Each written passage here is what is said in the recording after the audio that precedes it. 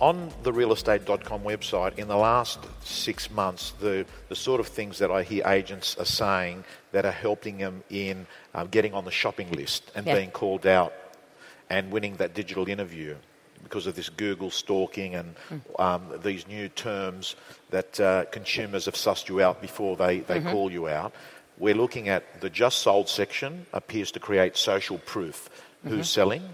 Then you've got the agent profile pages where your research and data shows it sounds like low-hanging fruit. Only 40% of agents have got a completed profile page. Fully completed. So we populate it with a whole bunch of information that we have about them, and then an agent can update it and add their own more information about themselves. And some of that can be more sold properties, depending on whether they're tagged against the properties, the prices that they sold properties for. But the other thing, when you look at what people do when they're looking at agent profile is they don't want necessarily 3 agents to come into their living room. Some people find that intimidating. They don't necessarily want the intensity of that kind of big sales process. So the more that an agent can show of themselves and build that trust on their profile, the more successful we see they are. And so we see that with whether it's videos people put in, that really the personality and the type of person they are absolutely comes through. I mean, one of the guys, and I'll pick somewhere, was actually, I think it was Bendigo, and who won a contest that we had for the best agent pro. I would have had him sell my house if I lived in Bendigo, because you just thought, I put it in your hands, and I know I can trust you. What was it about his profile? What was it that impressed you?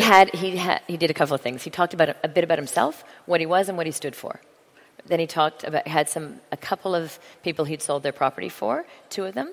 And they didn't sort of say, look, he was perfect and he got me the biggest price ever, because it would have sounded they said, I knew that no matter what time when I was stressed or nervous, I could call him, and I trusted that he was doing the right thing to do the best. So he had like a personal video on it? Yeah, and in how he came across, it was absolutely authentic. And I think what people look for is, yes, they want to see the proven track record, but they want to know that the person who they're putting their biggest financial asset in, that they can trust them. And if you do it right, you can have that come through that digital interview process. And that's why I think it's so powerful. So let me put a hypothetical to you. You get bored with running REA and you decide you want to get into the real estate industry because you've fallen in I'm so not much... good enough to be in the real estate industry. What you do is harder than what I do. Like everyone here, you've fallen in love with the industry.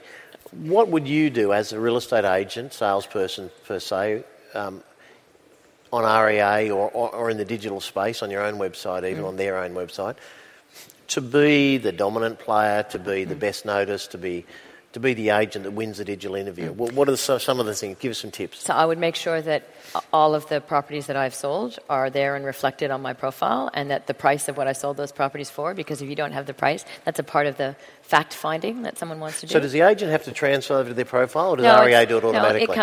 It comes through with us if you're tagged. I would tell a little bit about myself, who I am, what I've done, a little bit about what I stand for.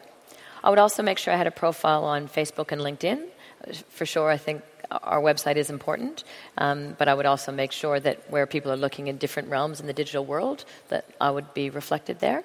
I would include what some other people would say about me, not just what I say about myself, because I think that's really powerful. That would be... There's a couple of statistics, Trace, and Luke tells us all the time, but I forget the exact detail, but a couple of things that I know roughly. One of them is about 2/3 of people don't go beyond page 1 in the search results. Mm-hmm. And I thought that was amazing, because that means if you got 10 Smith Street on the search panel, unless it's on page 1, you're actually missing 2/3 of the audience. So I thought that was interesting. The other thing that was very interesting and comforting for me, because I've believed this for years, was that if you don't have a price guide or a price... Correct. So if you put a property, whether it's private treaty or auction, no guide, no price. I think, Troy, about 50%, was it? They just passed it by. 54%. 54% passed it by. Yeah. Yep. I mean, that's just astonishing that agents still list properties on REA with no price, even for auctions. And they call us. So we, obviously we have we provide customer support, but we also have consumers will call us and either write in or call in. And one of the biggest complaints consumers give us is, "How dare you not put a property on without a price?" So they complain to us too. Yeah. So that's an interesting thing, because I know the algorithm on realestate.com under the just sold section, where we know a lot of people that are thinking of selling will do the research. The algorithm is, if agents haven't updated the sold prices, they don't appear in the first 1 or 2 page of the search results. Is that They shuffle to the bottom, do they? Well, you wouldn't shuffle to the bottom, but people won't look if they're seeing the properties you've sold without the result of how much you've sold them. In their mind, they'll disregard it. Yeah, they wouldn't be there, right? I'm just a couple of the. I saw Steve Carroll at a couple of presentations that we did in the last few weeks. Showed some of the potential new product features that may be on REA in the future. Some of the Deercrit kind of products. Yeah, and I can see our Deercrit. Tell us about Deercrit, because they're one of our sponsors. So I think one of the things we see. What's the story behind it? One of the things we see is continuing to improve the consumer experience of how they look for property. And how do you bring that property to life on the site? And one of the things we know is that a floor plan, a static floor plan, doesn't work for everybody. Right. In fact, I am incapable of reading a floor plan, just as a small example. So one of the things is, how do you make it easier for someone to get a sense of that beyond just the photos? And 3D floor plans is one of the great ways to do that. We also know from our own experiences, whether it's 3D floor plans or even some of the virtual reality we've doing, the engagement of consumers is 10 times as much when you have more of that immersive experience when they're looking at a property. Could be richer content, right? Richer content. The more videos also 400%. Video is good, but video is, people are discerning on video. So if it's what we would call a lifestyle video, which is a lot about the area and not a lot about the property, the engagement isn't as high. They bounce off pretty quickly. So if it's a lot about kind of crashing waves and nice music, not so engaging. Yeah. If it's around, actually let me understand where this property is and going through this property, much more engaging. Yeah, it's real as well. I was going to say it's actually real. The immersive 3D floor plan, you can click where you want to go. I was going to say, Tracy, what are some of the most unused elements of REA that are currently not being used by agents? So I think the one we did talk somewhat about was agent profiles. Yep. So I think that is a much underused resource for our agents. Must just be laziness, because it's not hard to update, right? It doesn't take very long either. No, it doesn't. It's like 20 minutes to and I think make a it's profile. probably the biggest one for our customers to kind of get far greater value out of. That would be make sure that all of the sold prices are reflected is another big one. And then there are ways that agents can have banners that kind of reflect what areas they sell in, what suburbs they're in, that let them kind of advertise their own branding. I think there's some of the ones that are low-hanging fruit. And the prices, not putting prices. Prices mistake. And profile. I would have thought, I agree with all those, but some of the big mistakes agents are making is too far down the search engine, so you've just got to boost your listings up, and you've got to convince your vendor. I mean, it's funny, because in our area, Tom, your publication, one of your many publications, Wentworth Courier, which has been a stalwart and a great, and still is today, a great thing, but I think it's $3,000 a page-ish, something like that. No, it's cheaper than that, $2,950. $29.50 a page. Why do you have to round it up $50 for? So it's $9,000, and yet an REA Premier is probably 2 or 3, and I think it's clear that the direction going forward is you must be on. Well, I think you must be on both today. Maybe in 5 years' time, if we're having this conversation, it'll be different, but you got to be on both. But again, because I think, Tracy, because the internet. There's so much for free, generally out there. Most people go out and they shop and they look at stuff, and most of it costs you nothing. And even REA and its competitors kind of started from not much, $100, or you can eat subscription, and it grew and grew and grew. A lot of people, I think, incorrectly see that some of the things, the depth products like Premier are expensive, but it's only because of the law of contrast. Because 5 years ago they were free, or not them, but it was free to list.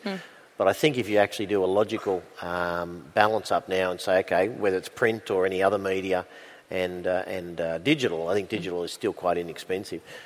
Price rises, every agent hates them, and yet in the digital space, for companies like REA, they've been regular, and I guess they have to be regular, because REA is not just a URL, it's a huge company that has hundreds of people that are researching and working on a whole range of things. If someone agent came into your office, they complain, Tracy, you keep putting the damn prices up. It's it's another 10 or 20% this year, or whatever. I mean, what do you say to that person in terms of that conversation? Well, and it's it's topical, because very recently we have just announced a price increase, but we're very considered, I would say, in how we did it. So the first is we took feedback from our customers. I would say one of the great things about being in the industry, our customers are not backward in telling you what they think. They're very vocal, and that's a good thing. So they said, look, the pricing, we get pricing that links to the suburb or the area where the property is, but you've made it way too complicated. So we significantly reduced in this last price action the number of price points we had, and that makes it a lot easier for customers. But in doing that and kind of spreading what was a large thousands of price points into a smaller number, some things went up and some things did go down. At the same time, we hadn't increased our prices for 2 years, and our audience has increased over 20% year on year in each of those years. We're across more platforms now. We're bringing more ways of being able to show a property. 3D floor plans is one example. Just suggested properties, more data, more information to help engage our audience even more. So I'd say a bigger audience that we're delivering. And what is that now at the moment? What's REA? We'll have 5 million plus people will come to our site. 5 million a month. Mm-hmm. It's phenomenal. To our site. So that, and I guess the majority of that, or many of those would be Australian, not all, but many. And with our population, that's 20% of the population is going to REA every month. Many would be Australian. It's interesting. So now we are in more countries. So between our part acquisition of Realtor.com in the US, our relationship in China through My Fund so that properties can be showcased there, and now with our property in the 5 countries we're in Southeast Asia, we're across a lot of places. And I think when I think about what that can deliver to Australian customers, that means we can access that huge population of potential home buyers. And while we talk a lot about the amount of Chinese investment, and clearly it is considerable, when we look in Southeast Asia, the number one choice for those Southeast Asian countries for investing is Australia. 30% of them. That's their number one country of location, which wouldn't be the case for China. So Australia would be